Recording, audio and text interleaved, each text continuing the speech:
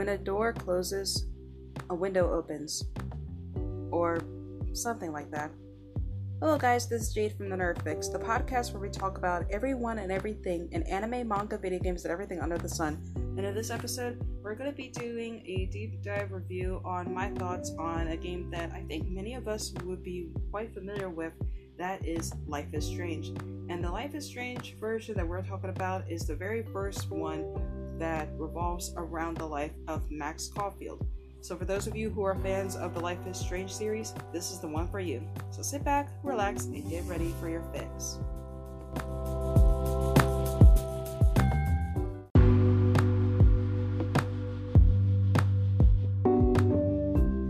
Now with the introduction out of the way, let's talk about the game of Life is Strange itself. The game itself is a 5-part series that focuses on the life of Max Caulfield, an 18-year-old girl who goes to a art school by the name of Arcadia Bay Art School. It's basically like a private high school that is for promising art students who want to advance into the art field. Like for example, there's photography, there's painting, there is drawing, the list goes on. One of those people is Max Caulfield, as I've mentioned, or Maxine, but she prefers to be called Max. Now, this game itself is pretty interesting because of the fact of it's more of a you get to choose which direction you want to go, and the path you choose, you face the consequences of those actions, which is what I love about the game. And I remember when I first played it, there were so many things that were so anxiety-inducing. I didn't know which path I wanted to take. For example, there was one where I had to tell the principal if, for example, of that Nathan was in the girls' bathroom or that he wasn't in the girls' bathroom. But of course, I did tell the principal that yes, Nathan was in the bathroom because I basically had the personality trait where it was like, I'm still a little bit of a goody two-shoes and I have to do what is right. But the one thing I really love about the game is the characters.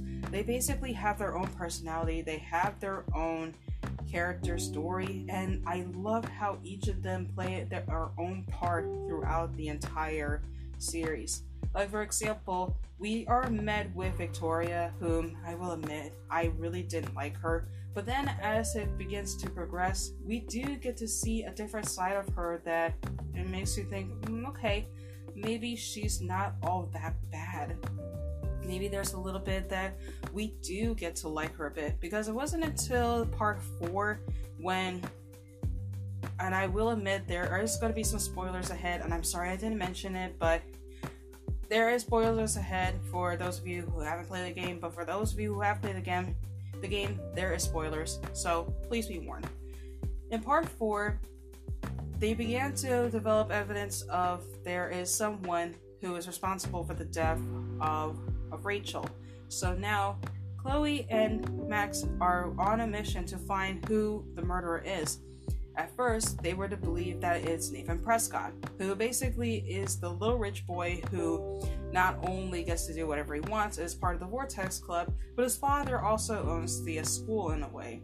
Now, with being part of the Vortex Club, you basically are one where you are looked up to and people fear you in a way, which I will admit I really did not like the Vortex Club and how they treated those below them, and how they basically were to tell those that are below them to do certain things in order for them to be part of the group, which I found to be deplorable and disgusting. And the one character that I didn't like the most of the group was Victoria, which I have mentioned before. She basically was a bit of a bitch. But I digress. Back onto my point. In part 4, there was a scene where Max warned Victoria about what was happening, about who the next victim is, and warning her that she could be the next one.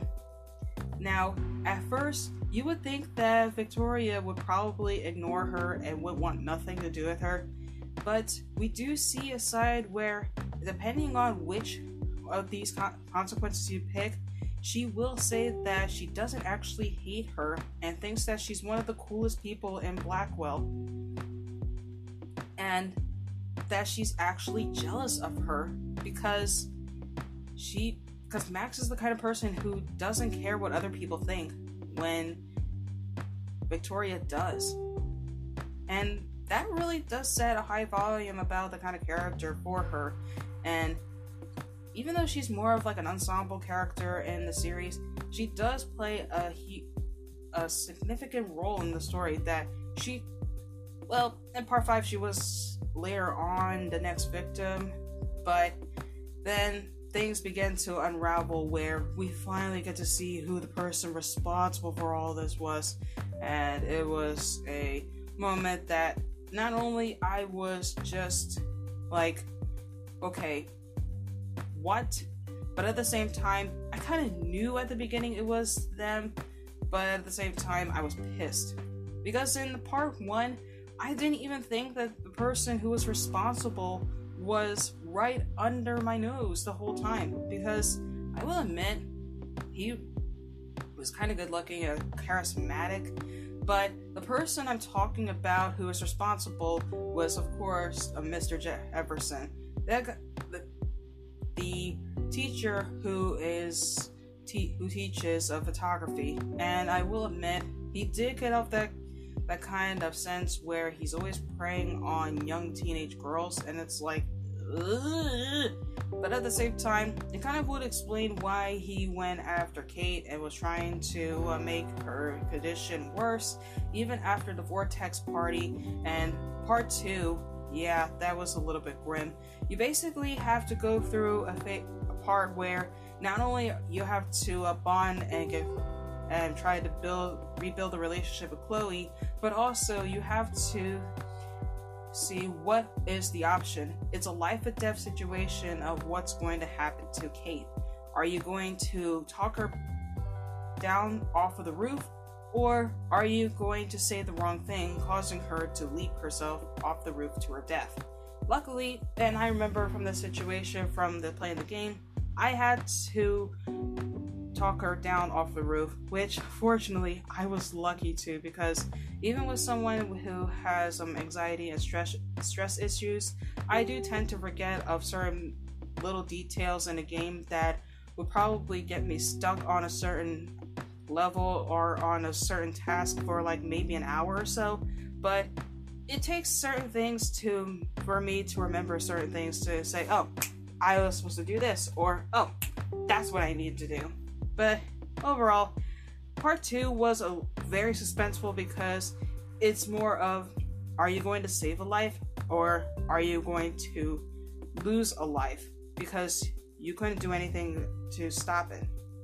The third part is when things really start to take a turn, and yeah, it's so much to go through, and then you begin to discover more powers that Max is able to unlock, to where if Max was still friends with Chloe, oh boy, things would really take a really, really dark turn, which I did not really like, and actually was really heart-wrenching. And it really got into part 4, where you now have to make the decision, either you don't pull the plug or you pull the plug. And that was a really hard decision to make, and I didn't want to go through something like this that could either be one that would be triggering, or 2, something that would really bring back to something that could be related to an event that happened in my life, which I don't want to go through. And again, something I do recall in the game is how they're able to make certain aspects of the consequences you go towards really impactful, that it really speaks to you at a deeper level as you continue on in the game. But with what I've mentioned before in the beginning with Mr. Jefferson, that's who was revealed to be the person responsible for not only kidnapping of teenage girls, but also responsible for the death of Rachel. And he even kidnapped Max and was even going to use her for a photo shoot, which could explain why most of the girls had been drugged up and also been yeah, that could also explain what happened to Kate as well. But now we also get to see that Max is able to use her powers not only to change certain events, but also to stop a storm from trying to hit her home. And the only way of doing so is either you would have to save Chloe and sacrifice the whole town, or save the town and sacrifice Chloe. Now, this was a really hard decision to make for my part because I really love Chloe and I think she was an awesome character. But there are people out there that really wouldn't like Chloe as much, mainly because of the kind of shit friend she is.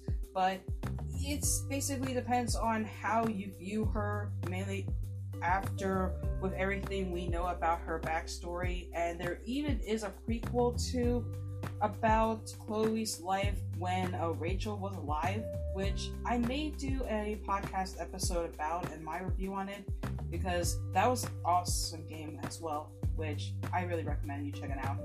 But overall, I chose where I sacrificed Chloe and saved the town, which it was a really nice, beautiful ending overall, but at the same time, I wish there was a nice way where I could save both. But at the same time, you have to choose one or the other. And whichever one works is the path you must take. But with that out of the way and done, I would have to give the Life is Strange series, following the story of Max Caulfield, a 9.5 out of 10. The game is really awesome, it's so much fun, and you really get to see the life through Max's eyes and how you're able to see the consequences of your actions that you must take. And what's awesome about the game is you get to rewind backwards, and even if you don't like the outcome of the situation, you get to rewind back and pick the other option instead, and you get to go forward and advance from there. And I think I love that about that game. So for those of you who have not played Life is Strange, I highly recommend you look into it and really give this game a try. And also, the game series also has another series where it focuses on the life of two brothers and also the life of an empath. So, what are you waiting for? Check out Life is Strange. You won't regret it.